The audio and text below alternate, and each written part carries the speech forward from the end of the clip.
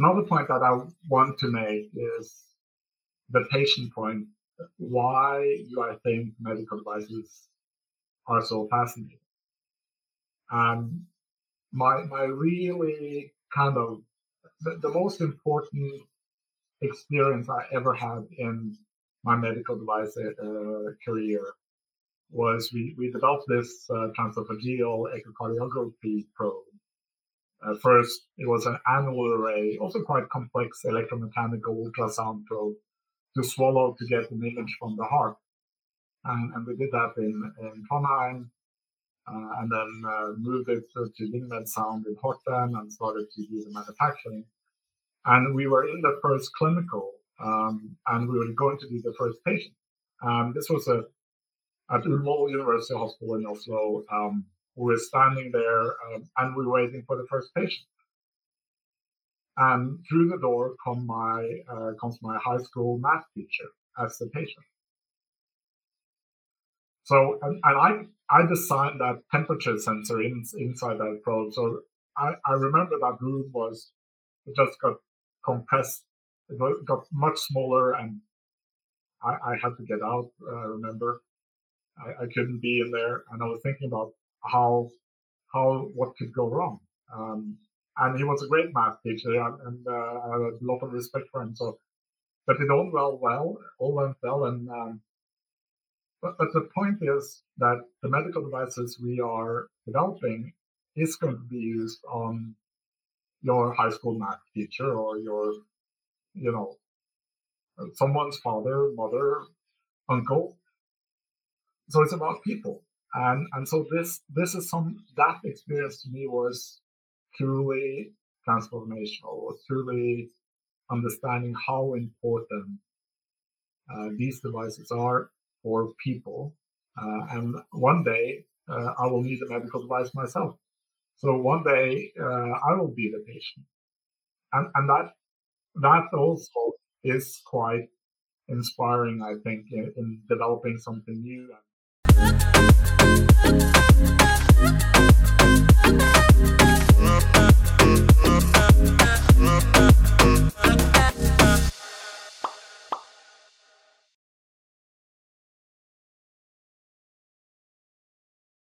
Welcome to the Message Engineer for the MedTech Startup Show. I am Maureen Schaefer, your host, and today I'm excited to introduce Jon Hoem. Jon is a serial CEO and co-founder with more than 30 years of Class 2B and 3 medical device experience, primarily in cardiac surgery and interventional cardiology.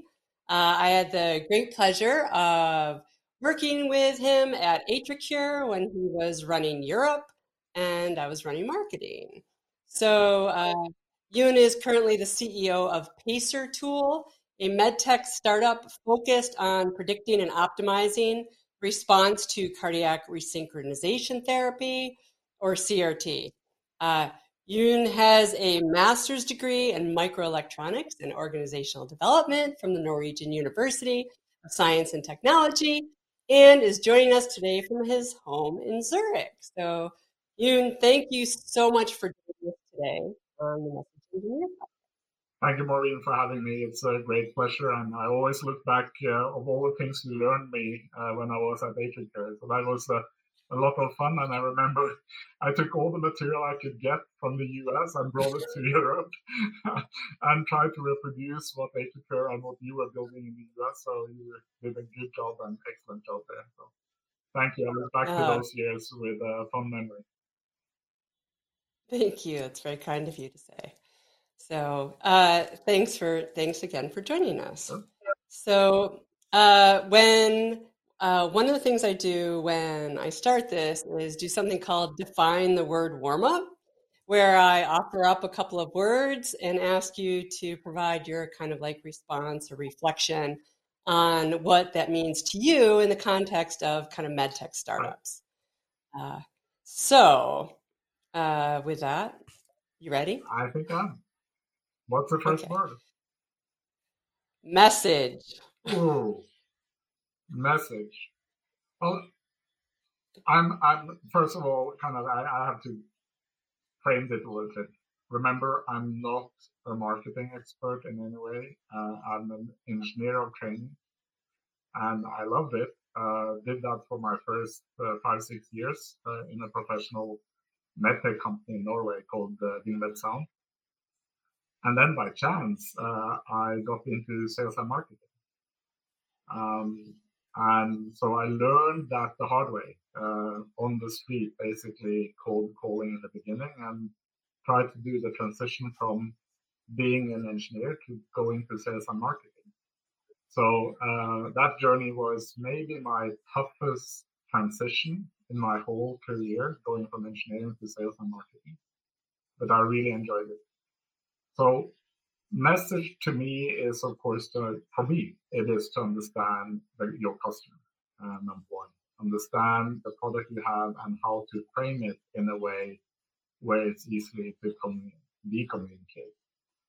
And some of the products that I've developed and been so fortunate to develop and been co-founder of several companies are quite complex technologies where you are coming with a new concept of what you're going to do, how you're going to change what you're doing, and why.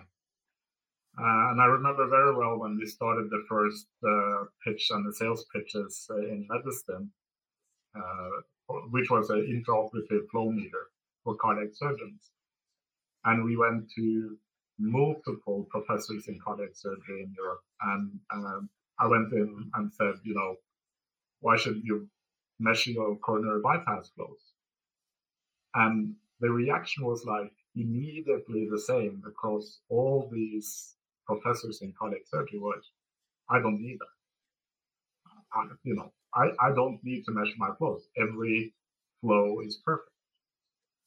And I couldn't understand it. I mean, we had this great innovation. It was clearly something they needed. It is to verify what you're already doing, and that is to, do an anastomosis proximal and then distal and measure the flow in it. So, of course, you want to measure the flow. And they said, no, I don't need it at all. And then I learned it on pushback and on the messaging. I learned it the fun way. When you get that kind of a pushback, I learned to go, well, you might not need it, but maybe your resident will need it. And that was the sales pitch that we used after that. And it was, I don't know if I really answer your question with regard to messaging, but I think it learned me something that is very important, and that is what you think is obvious to you, which is, is a must thing that you have to do as a professional, is not obvious to the customer that you try to sell.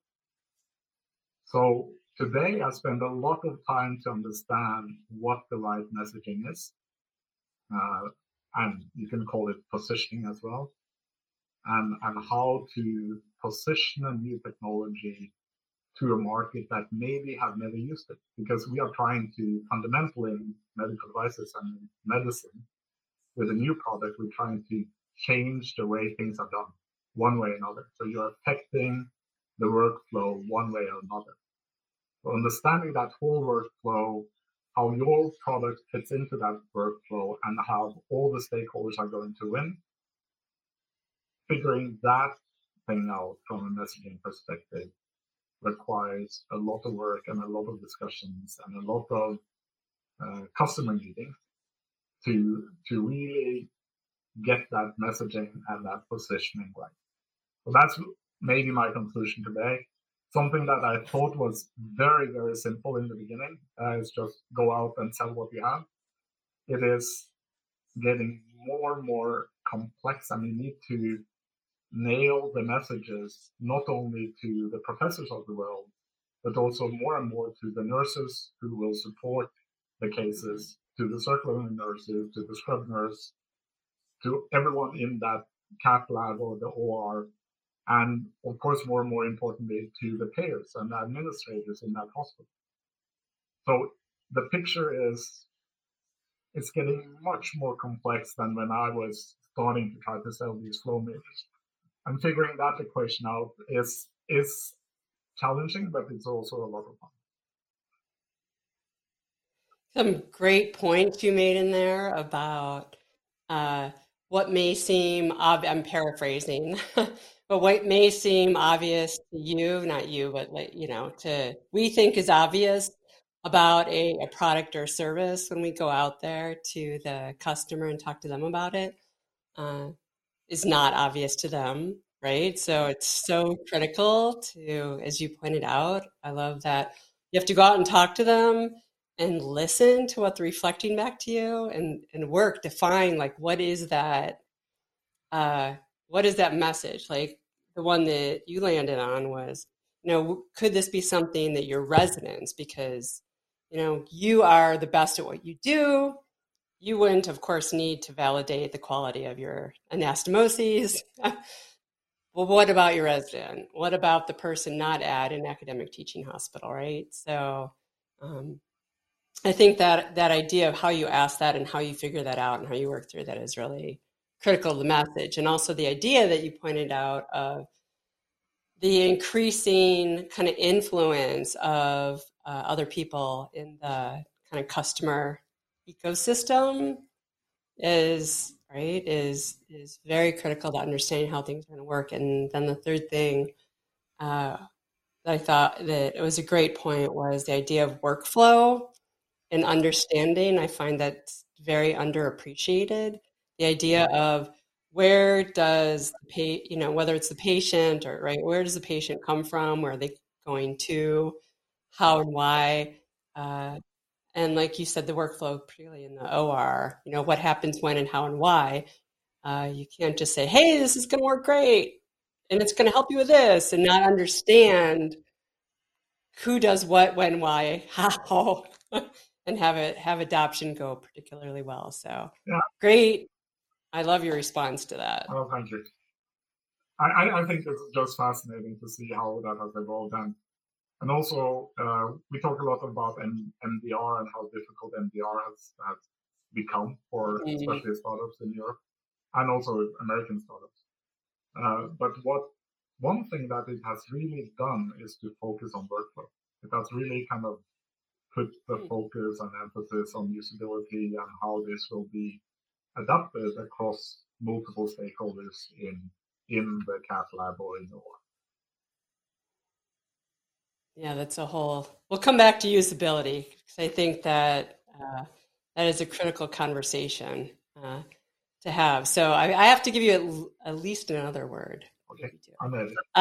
And so you mentioned it. You mentioned already this transition that you made from engineering to sales, and what you learned about messaging. So the next word is marketing. Oh, okay. So that's even more difficult, I think. Well, there I don't have very, very good answers to marketing. But to me, it is important to get the message across to your customers one way or another. So you can look at this from, the big marketing campaigns that have been run in the Medtronic or Abbott or Boston Scientific, clearly out of scope for any startup. We cannot do that. Then you can go all the way down to the sales rep and think about how they position their products, which is, I think, is part of that marketing approach. But what I found more and more, and this is also something we did actually in AtriCure, based on what I learned from what AtriCure did in the US. But we transported the thinking around how you do training of physicians. And for me, getting physicians trained in a new procedure is not directly marketing, it's much more sales. But that's the most effective way I've seen to launch new products. I've not seen, excuse me if I'm offending you, but I've not really seen marketing campaigns work extremely well in smaller companies. But I've seen, and I'm coming from a pure startup perspective now, I've seen companies do extremely well on education and training. And so if marketing can support that sales effort of how we in the field can be good and executing on sales and training, that converts to me to sales. So listening to my answer, I guess I'm more on the sales side than on the marketing side. And a good communication between the marketing responsible and head of sales is, of course, crucial. And you, before I came on board in AtriCure, you had already established that with Rich, which was, to me, worked really, really great. And I took that, moved it to Europe, and implemented a training program for cardiac surgeons at the University Clinic of Barcelona, which still is working today. I mean, the program is still ongoing. I think now trained more than 250, must be maybe even 500 cardiac surgeons in that program, both in closed chest and open chest ablation. And the program really works. They get the material, they get to discuss the technology, they discuss different approaches for surgical treatment of AF, minimal invasively and open heart, and now also more and more with the left ventricular appendage clip. And that was a great marriage between sales and marketing. And when you get that to work, then you have just an enormous power to penetrate the market, as you did in AtriCure, and we did in AtriCure. Yeah, so one, thanks again for kind of walking back through the AtriCure example, and that idea of, I think, training and education it's so critical, right? Because that's what medicine, right? People in medicine have done a lot of, right? Years and years and years. Exactly. Of training and education.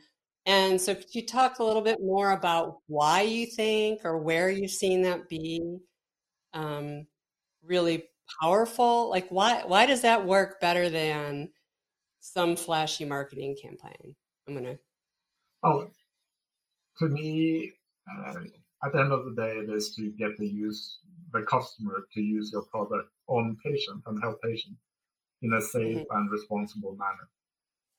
So, of course, this goes back to making sure that your technologies are applied according to the instruction for use, are used according to how the intended use is. That's one point of securing outcomes, especially when you are talking about clinical trials. So how do you ensure that clinical trials are successful without training? I mean, that's of course impossible.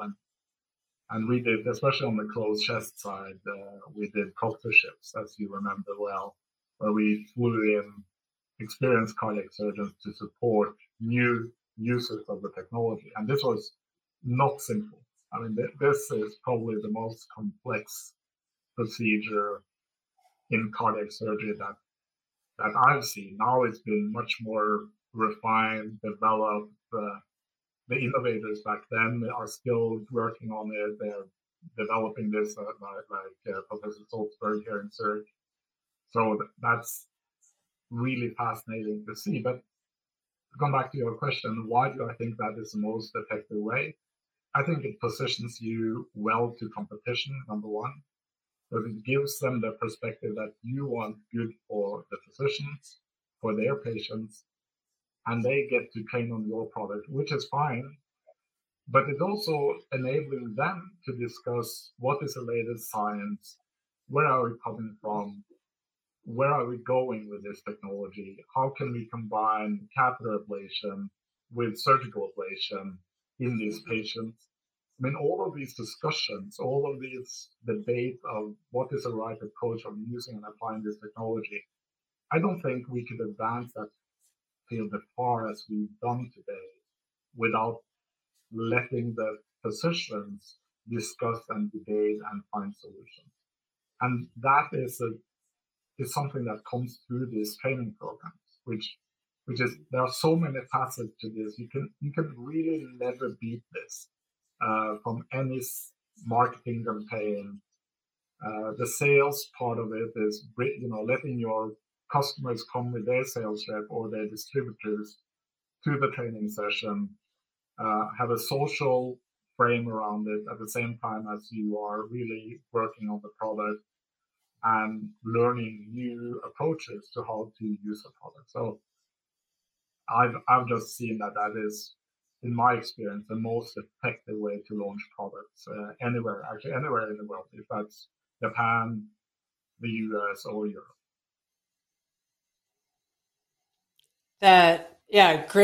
Great point. I think you've touched on a couple of things that are interesting about that, right? That it keeps it facilitates a conversation for starters, right? Amongst people who have more experience and people who are interested in, right, starting. And it develops that kind of network, right? As well, it's almost networking in a bit of a way, right? And expanding, kind of getting that, how should I say it? Almost like mind share, or some of the best minds thinking together, right? About how to do this and where to do this. I'm wondering if you think, 'cause it makes me think of, I know in the past when I've launched I've been in companies where we launch very novel products, right? Like AtriCure, that oftentimes there are individuals who want to do the like most, how should I say it? Not a mainstream case. They want to choose a very difficult or an outlier type of case. I don't know how else to phrase that. And uh, do you think the training and education helps kind of level set, uh, you know, physicians, surgeons, et cetera, on kind of like how to educate themselves when they get back to their institutions, like where to start, what to try next, how to think about that? I'm wondering what your thoughts are on that. Well, just to take one point that you were touching upon, which I think is important, and that is, if you look at the two positioning points of, hey, why don't you want to use this flow meter, compared to, let's discuss how we use this flow meter, right? Mm, right, And that is a non. I mean, none of us wants to be in a confrontational spot when we buy anything for starting with. Yeah, I mean, we want to buy it because we like the product, we like the people, we believe in the technology, we believe in the outcomes, right? I mean, right, this is why we buy something. I mean, everyone has a buying experience, and buying a new car, buying a house, whatever. And it's the same thing. I mean, you want to do this, and there are emotions involved and so on.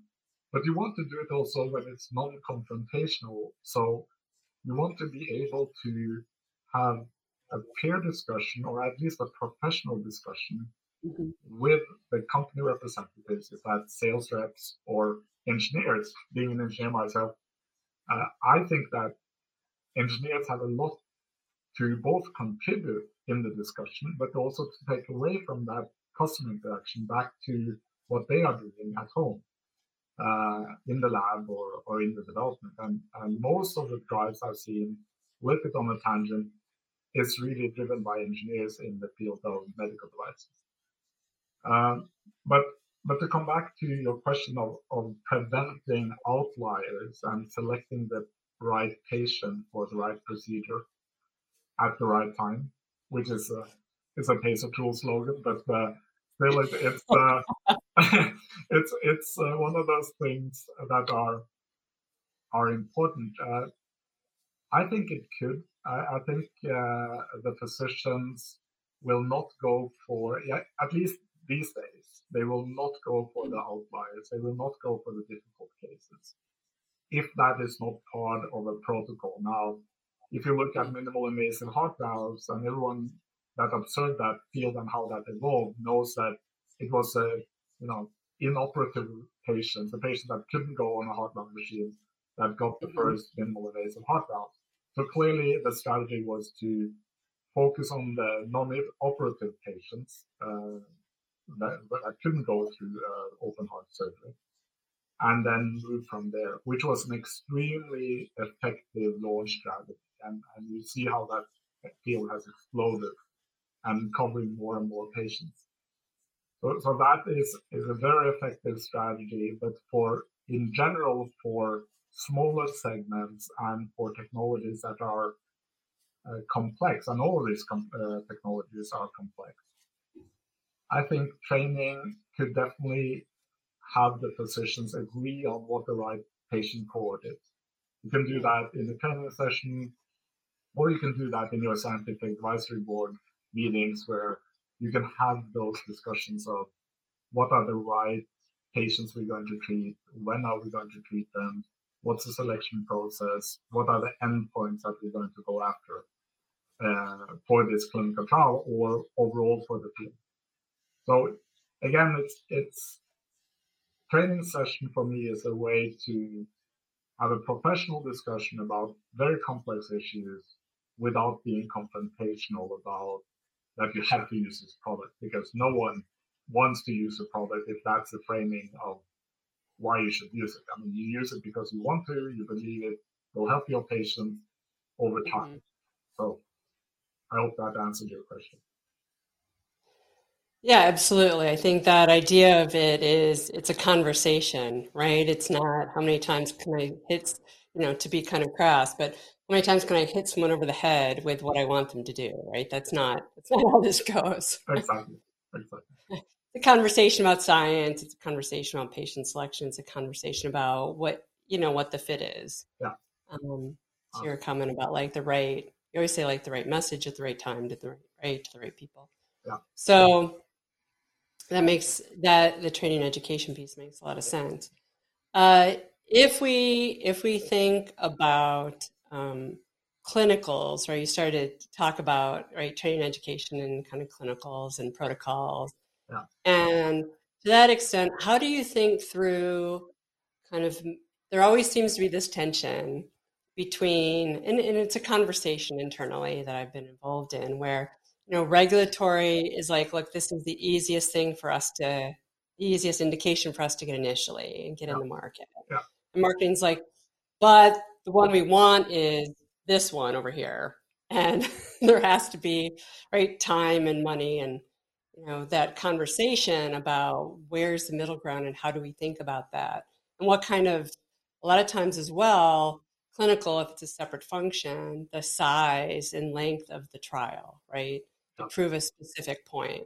So and all of that gets to the message that can be kind of conveyed, right? The claims and the message that can be conveyed when you go to market and commercialize. Right. So how have you thought, what are your insights for how to think about that, how to balance that out? What's the right approach to that?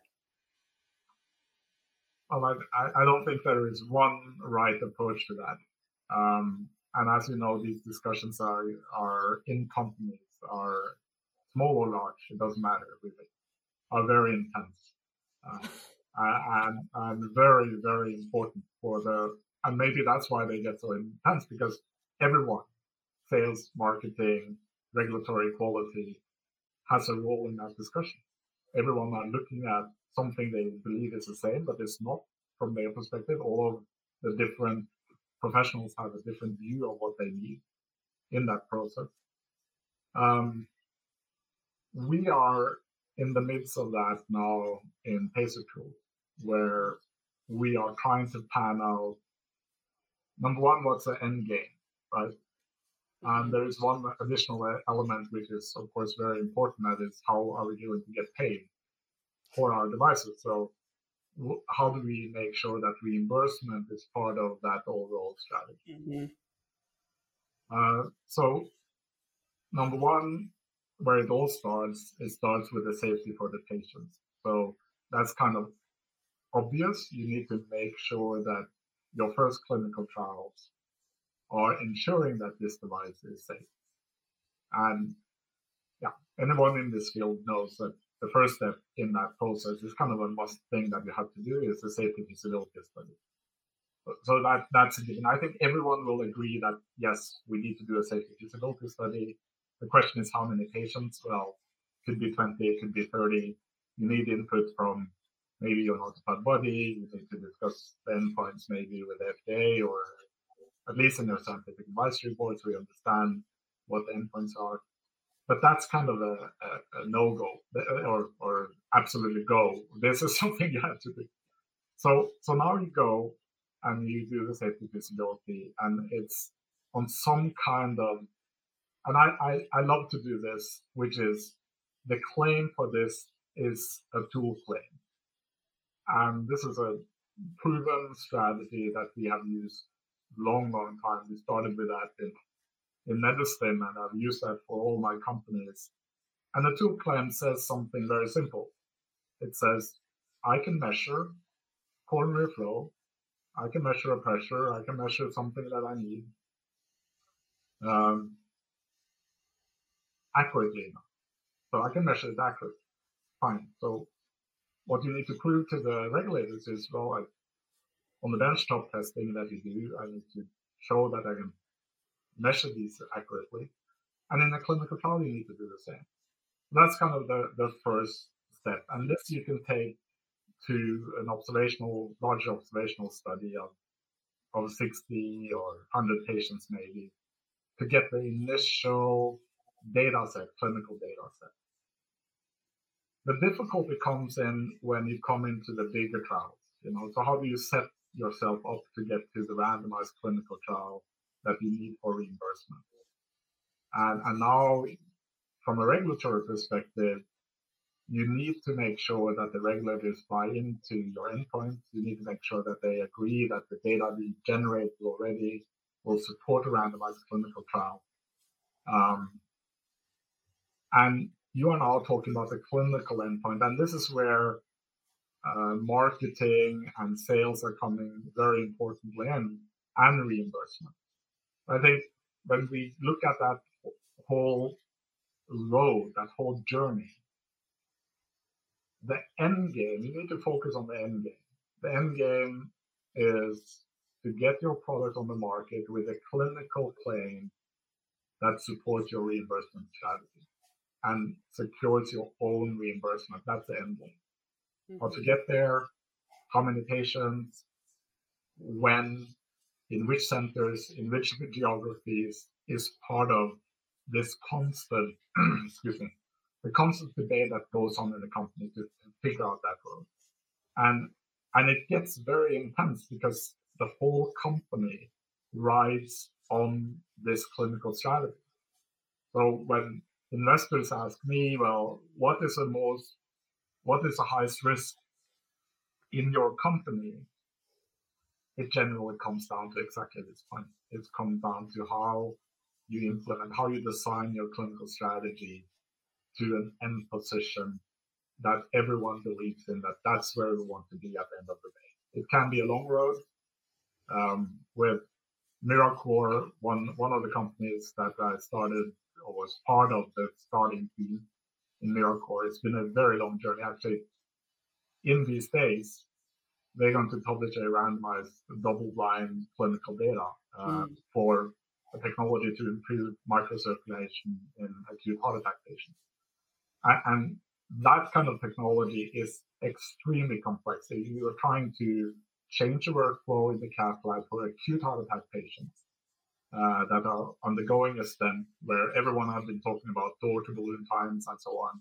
So you're trying to get in there in order to improve the microcirculation long term, and you want to show that this endpoint of infarct size reduction at 5 days, that holds true in a randomized clinical trial.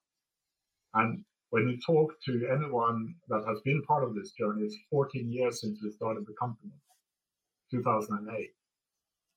And the data on the randomized trial is still not out. It's been a very, very long journey with a lot of professional input to that whole journey. And it's basically nail-biting excitement right now to see what that data is going to come out like. And so for everyone that has seen that and observed it and lived it, it's not only intense now, but it's been intense the whole time from we did the first in man study in Europe until this randomized clinical trial in 144 patients. So it's very fascinating to see how long these journeys have become. Part of this is, of course, the clearer you are in the beginning of what you need to do, the quicker you can execute. So that's clear, and we need to compress and be better at compressing those timelines. That's very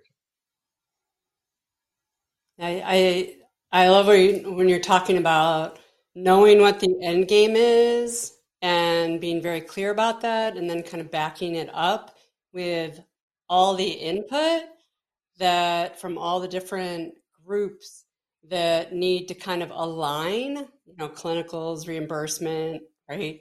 Design, clinical, reimbursement, in order to get the right outcome at the end of the day, the right claims, reimbursement for those claims, that you have to kind of project the future a bit and make sure you have the right input at the front in order to hit those marks, and that they can take a long time, like you're talking about with Miracore in 14 years.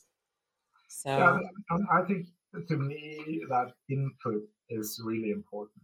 So teaming up with professionals early on to get the right input, I find that invaluable. And just listening to physicians how they talk about the technologies and how it could fit into their practice is, of course, totally fascinating. And of course, we want to be part of that whole journey. Sometimes those discussions also are difficult because they need to be aligned on where we want to go. But the earlier in a startup or emerging medical device company, as I like to call them, the earlier you can get this input, the quicker you can get to pan out that whole, hopefully not that long as 14 years, but that whole journey you can define, talk about and discuss in your board and discuss among your stakeholders internally and externally.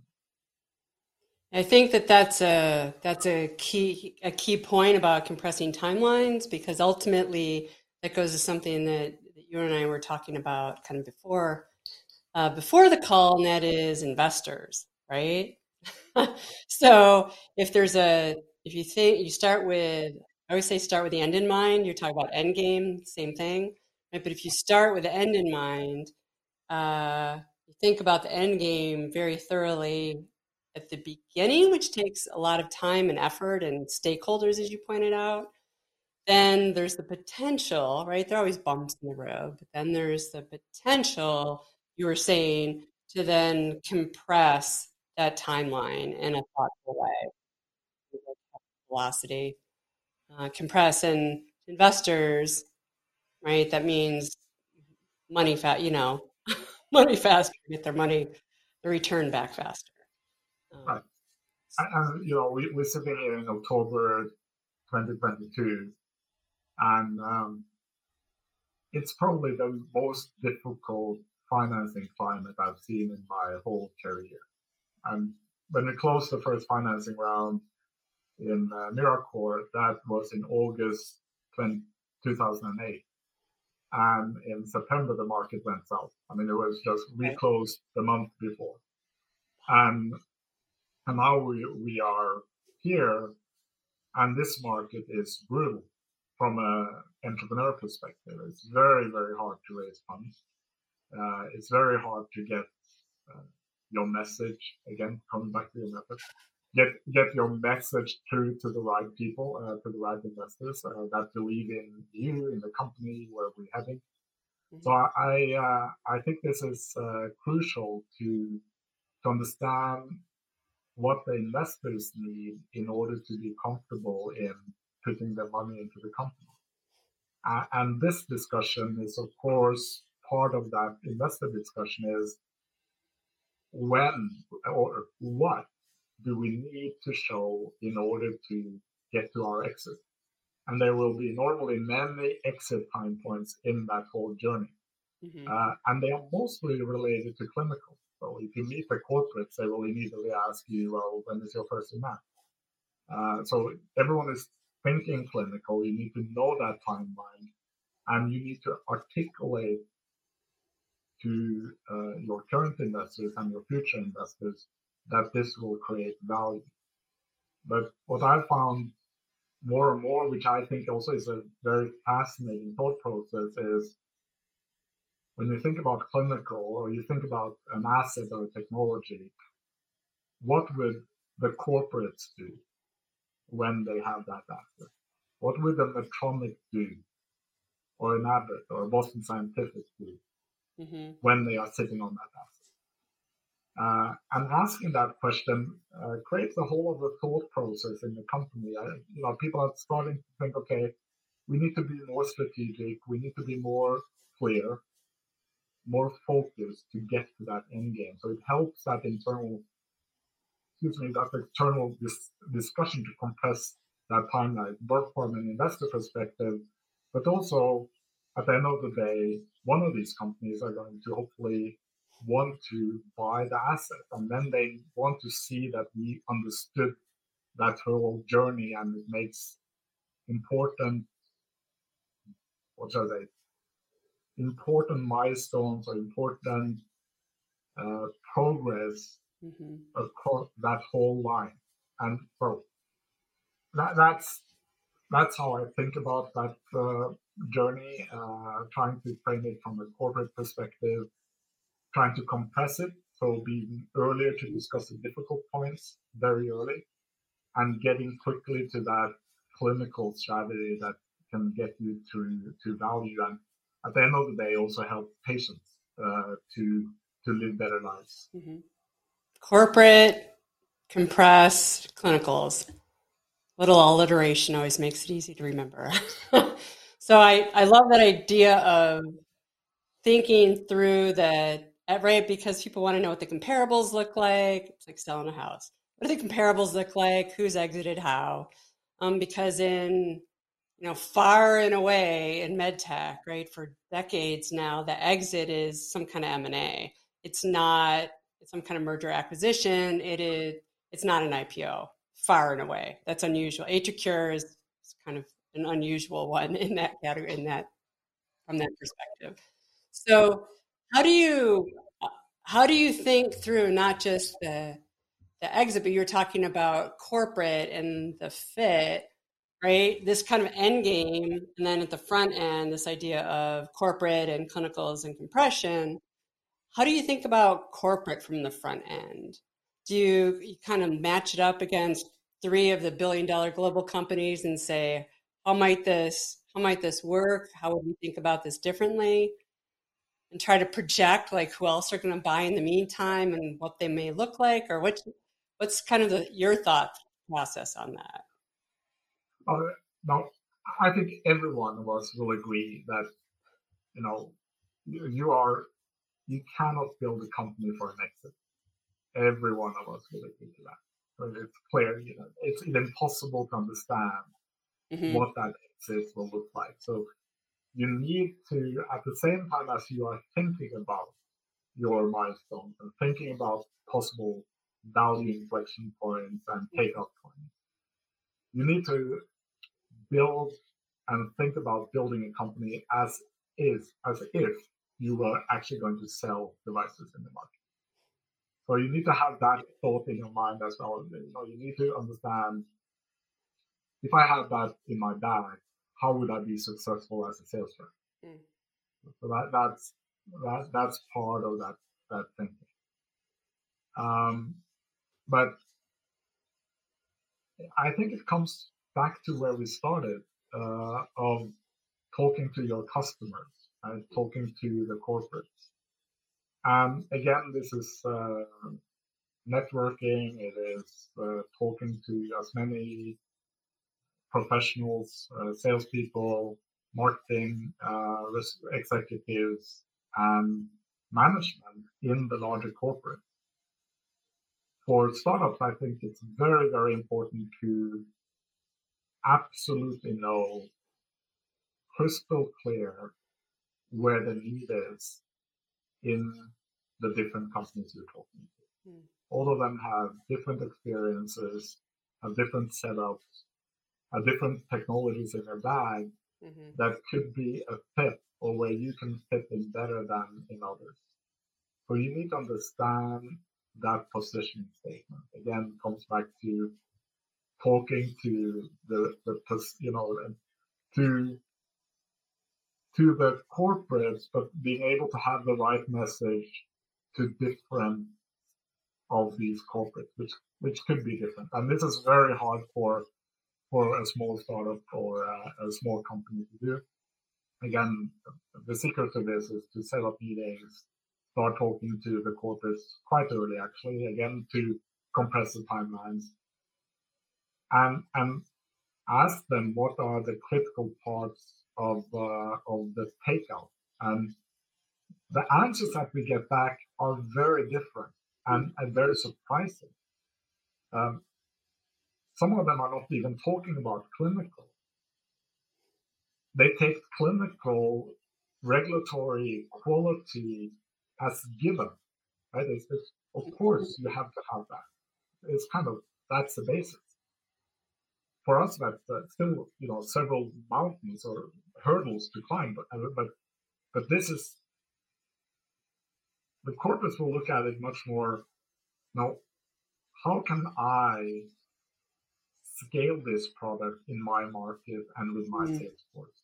How can I use this opportunity of this market to capture market share, to be more profitable, and to be able to sell more of maybe my current devices into a very competitive market?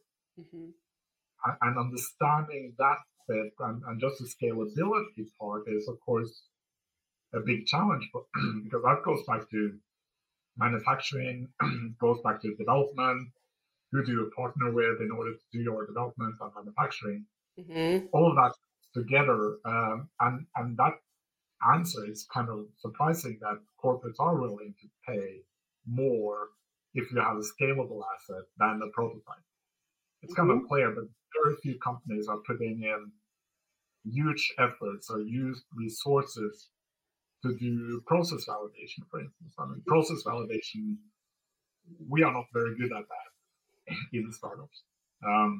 We should, excuse me, because the companies are telling us that they will pay more if we have a scalable product that can be manufactured safely and in larger volumes when we get there. But of course, there are trade-offs here. And going to the board of a startup, to your investors, and say, hey, I need 5 million to do process validation, is not going to fly. So that's, again, you need to get that balance between what is asked by the corporate and where you are in that whole discovery of understanding the clinical benefit and the regulatory pathway and the reimbursement. Yeah, so it's fascinating that in addition to the group of folks we typically see as customers, right, and then these additional kind of influencers who are weighing in more heavily on these decisions from the kind of provider, clinical, medical side of things, that thinking through how corporate, kind of ultimate end game, but corporate ultimate end game, thinking through scale, like can they take your proof of principle, what you've done, what you've proven, and can they just basically add cash and multiply it, right? Add more marketing, add more people, add more and more manufacturing money and multiply it. And how does it allow them to sell, gain share, right? So scale, share. You had a third one, and then it was like sales adjacencies. Like, does it help them sell more of what they already have? And so really, so they're a customer, right? Essentially, of a different type, right? Like investors are, to take into consideration. Yeah. And I found these conversations, normally they are at conferences over a cup of coffee or in the meeting room. Even half an hour, it's amazing how much information you get out of those conversations. And I think if you can convert just part of that in order to think what's the effective way, who's the right partner for you, short Mm-hmm. could be a potential investor as well. And you will find that out very quickly when you talk to me. So again, starting early, having those conversations, and continue to feed information on what you achieve to the corporates, I think is a true proven way to get your message across. Mm-hmm. Your third point was profitability. I just remembered. Scale, share, profitability, sales adjacencies, like ability to. Yeah. And this I learned the hard way also in Medtronic when we launched medicine in the US. So it is very hard for a company coming in with a technology into a corporate. And where you're part of a bag. I mean, these sales reps, of course, they have multiple products in the bag. And you will not be successful if you cannot get to at least 20% minimum of their sales volume, of their quota. Because that is exactly what they need in order to hit their quota, in order to get their bonus. So if you are struggling to get to 5% or 10% of that bag of their revenue, you are stuck. I mean, you cannot scale and you cannot expand. So you need to get to that where the sales representatives understand that if I take this on board with a relatively low effort relative for a new breakthrough technology, I can get 20% more revenue out of all my customers, and it will be a fun process. It will be interesting. I will build my relationships over time, relationships I couldn't have before with my current bank.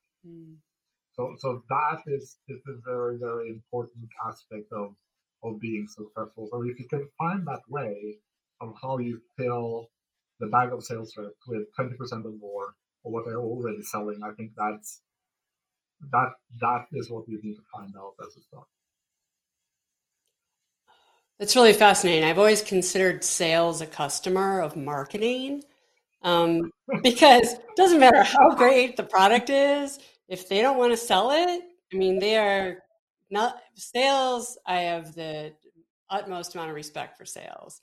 And they are, how should I say it? I have found in my experience that the compensation needs to exceed the effort required, right? And they need to, as you said, right? Just as you said, to kind of trust that this is going to expand the relationship or grow the relationship or allow them to have new relationships that kind of benefit them long term.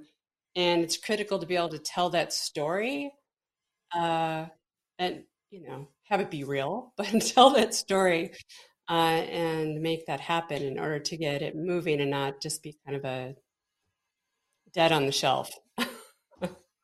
Yeah, and that I'm touching upon sales. I think we have the same experience now. Again, I fell into sales and I love sales, and I'm very respectful as you of the professional medical device sales representatives out there, and they are doing an amazing job. I still remember from working with the Medtronic sales force in cardiac surgery how some of these top performer sales representatives would come to your training. I mean, this is a small Norwegian company coming to the US, and it's like you're opening a black box and you see, wow, this is a big place, right? It's just a huge place. How do you attack that? And then in the first training session, we don't send out material.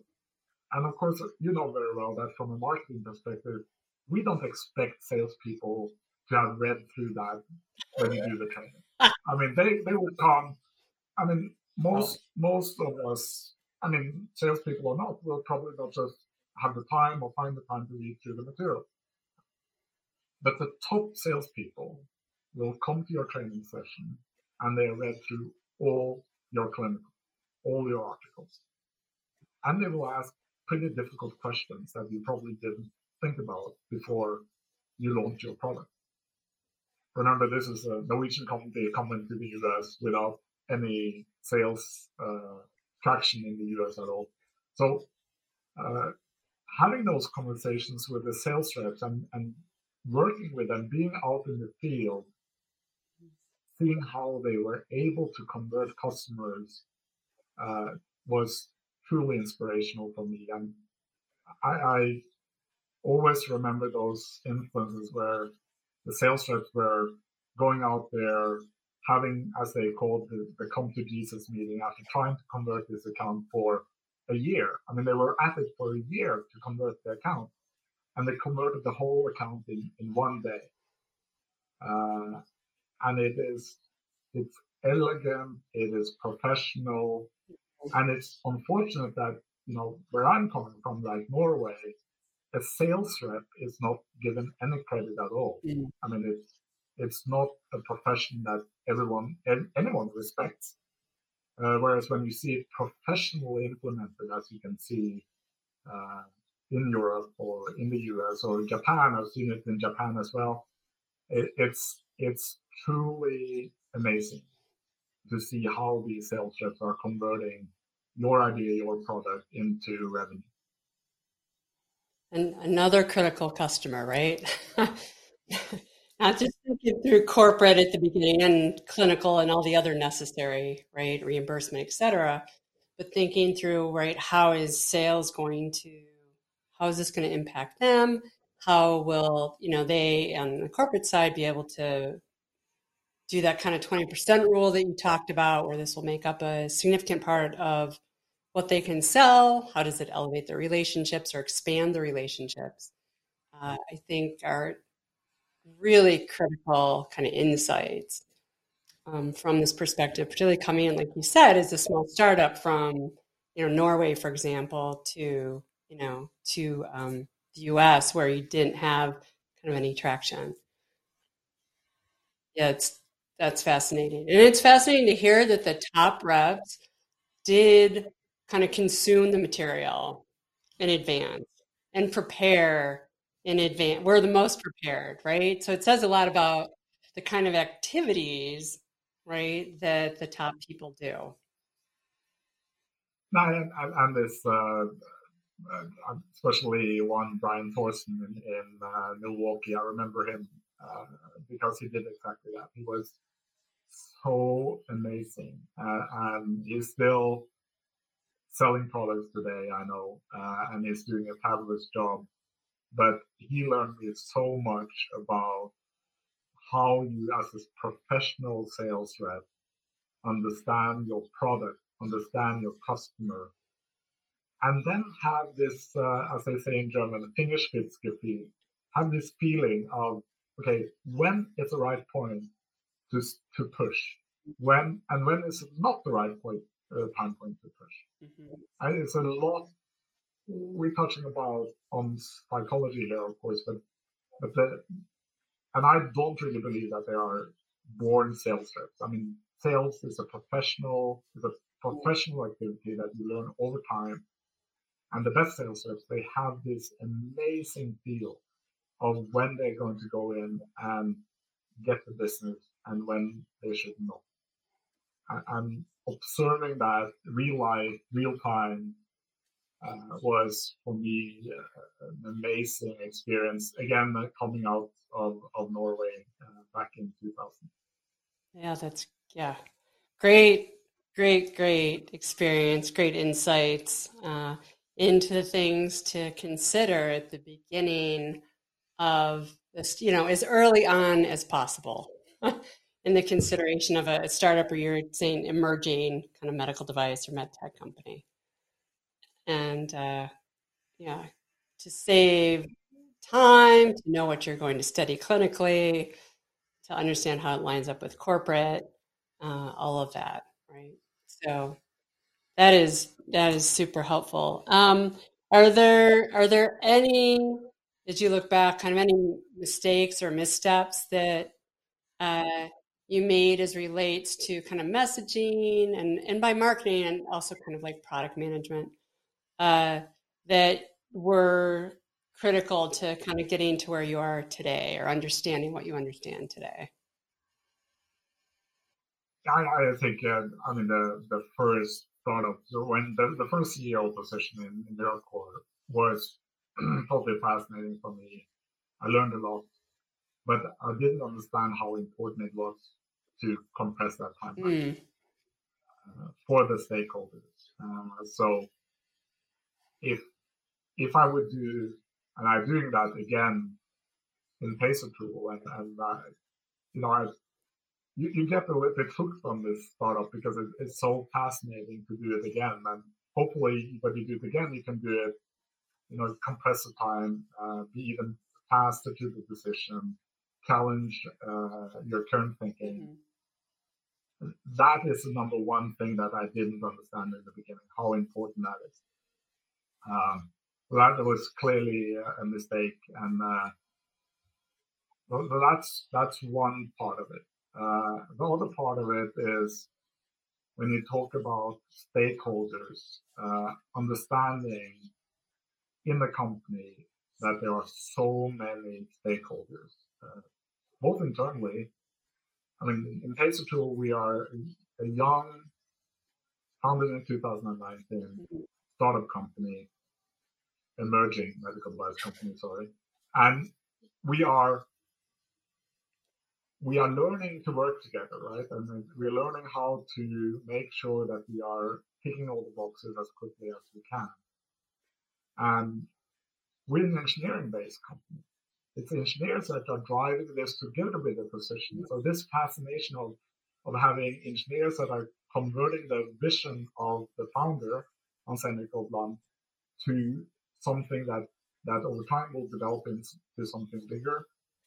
I think if you could get that right with quite intense communication internally between the employees on all levels. I mean, we're doing a very advanced device with a class 3 catheter and a console or a single amplifier and the software. So that's a complex device. And getting that all put together, getting the input from everyone, and then making sure that the board is properly informed, knows what we're doing, where we're heading, and converting that to a communication strategy outside. I think that's what still makes me so fascinated about the field. And I'm not perfect at it in any way, but I learn and try to learn from the mistakes I'm making. I'm trying to be a little bit better every process we're going through to make sure that we have a better outcome. So that's one. But another point that I want to make is the patient point. Why do I think medical devices are so fascinating? And my really kind of the most important experience I ever had in my medical device career was we developed this transesophageal echocardiography probe.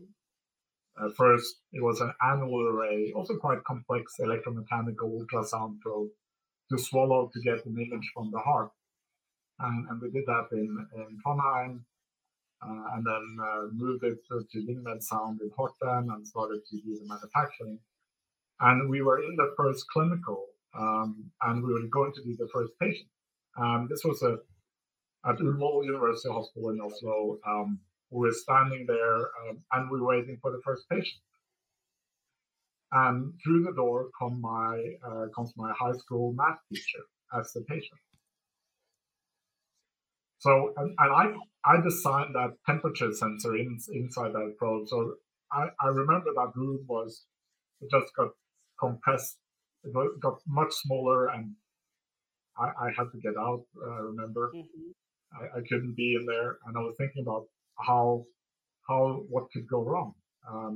And he was a great math teacher, and I had a lot of respect for him. So, but it all went well, and but the point is that the medical devices we are developing is going to be used on your high school math teacher or your, someone's father, mother, uncle. So it's about people. And so this is that experience to me was truly transformational, was truly understanding how important these devices are for people. And one day I will need a medical device myself.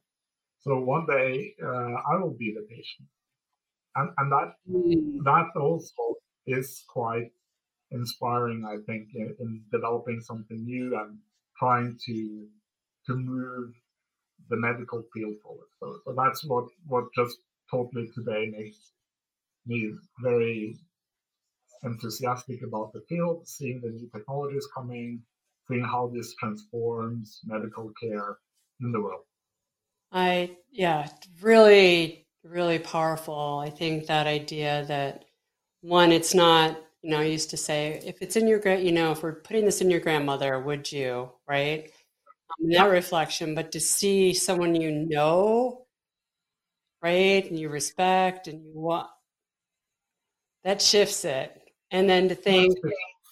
I love your idea of thinking about like someday, of knowing that someday we will be, right, I'll be a Yeah, recipient of a medical device yeah, that we will. that ups the game. That sets a new that sets a new high point to reach for. Yeah, yeah, and that's that makes another aspect of this makes you quite humble in what Mhm. you do, right? I mean, it kind of takes it down to a very personal level, and I think if we could bring that into companies with values that are important for the people in the company, the engineers and the management in the company, so that you live those values, I think that's going to go quite a long way.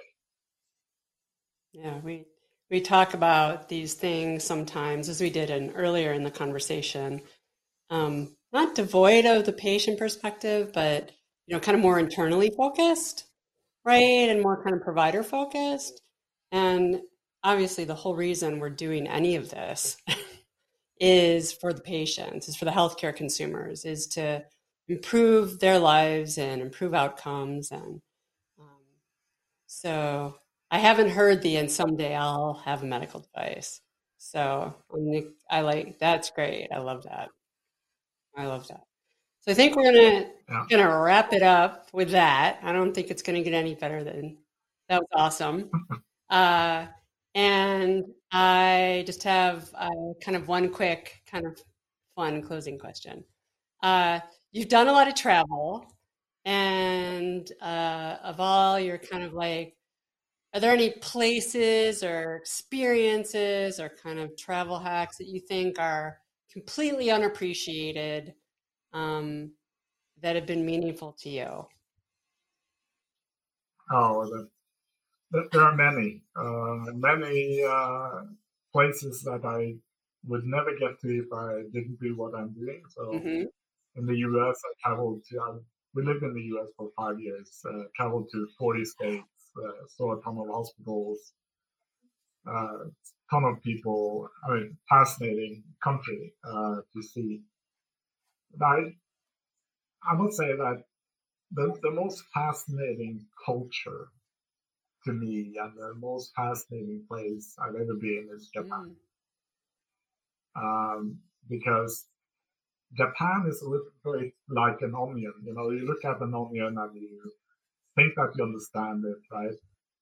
And you peel off one one part of it and you look at it again and you say, okay, maybe now I understand it a little bit better. But then there are more layers and more layers. Mm. And being in Japan, traveling Japan, going to hospitals from Hokkaido in north to Fukuoka in the south. That whole country was totally fascinating to me. The culture, the history of the place, the food, Mm. how they enjoy the food, how they have, even if it's a very structured country. I mean, It's a big one, and they are as structured and as planned as Switzerland is, which is totally amazing. If you go to any other country that is big, normally you don't have that kind of structure everywhere. Japan is and has that kind of structure. And the different things we saw in Japan. I remember we went to a restaurant outside Nagasaki, and we were having fish and sushi, of course. And we were eating live shrimp.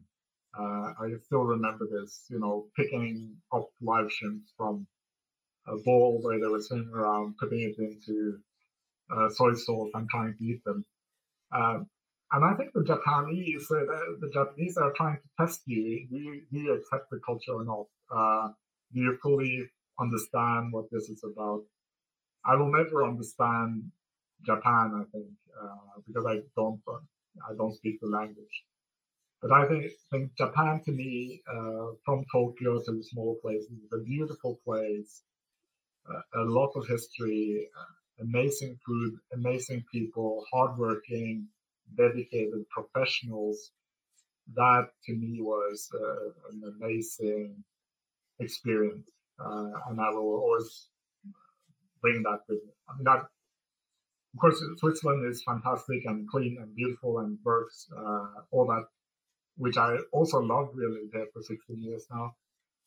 But Japan, any of the places I've been is by far the most fascinating place I've been so far.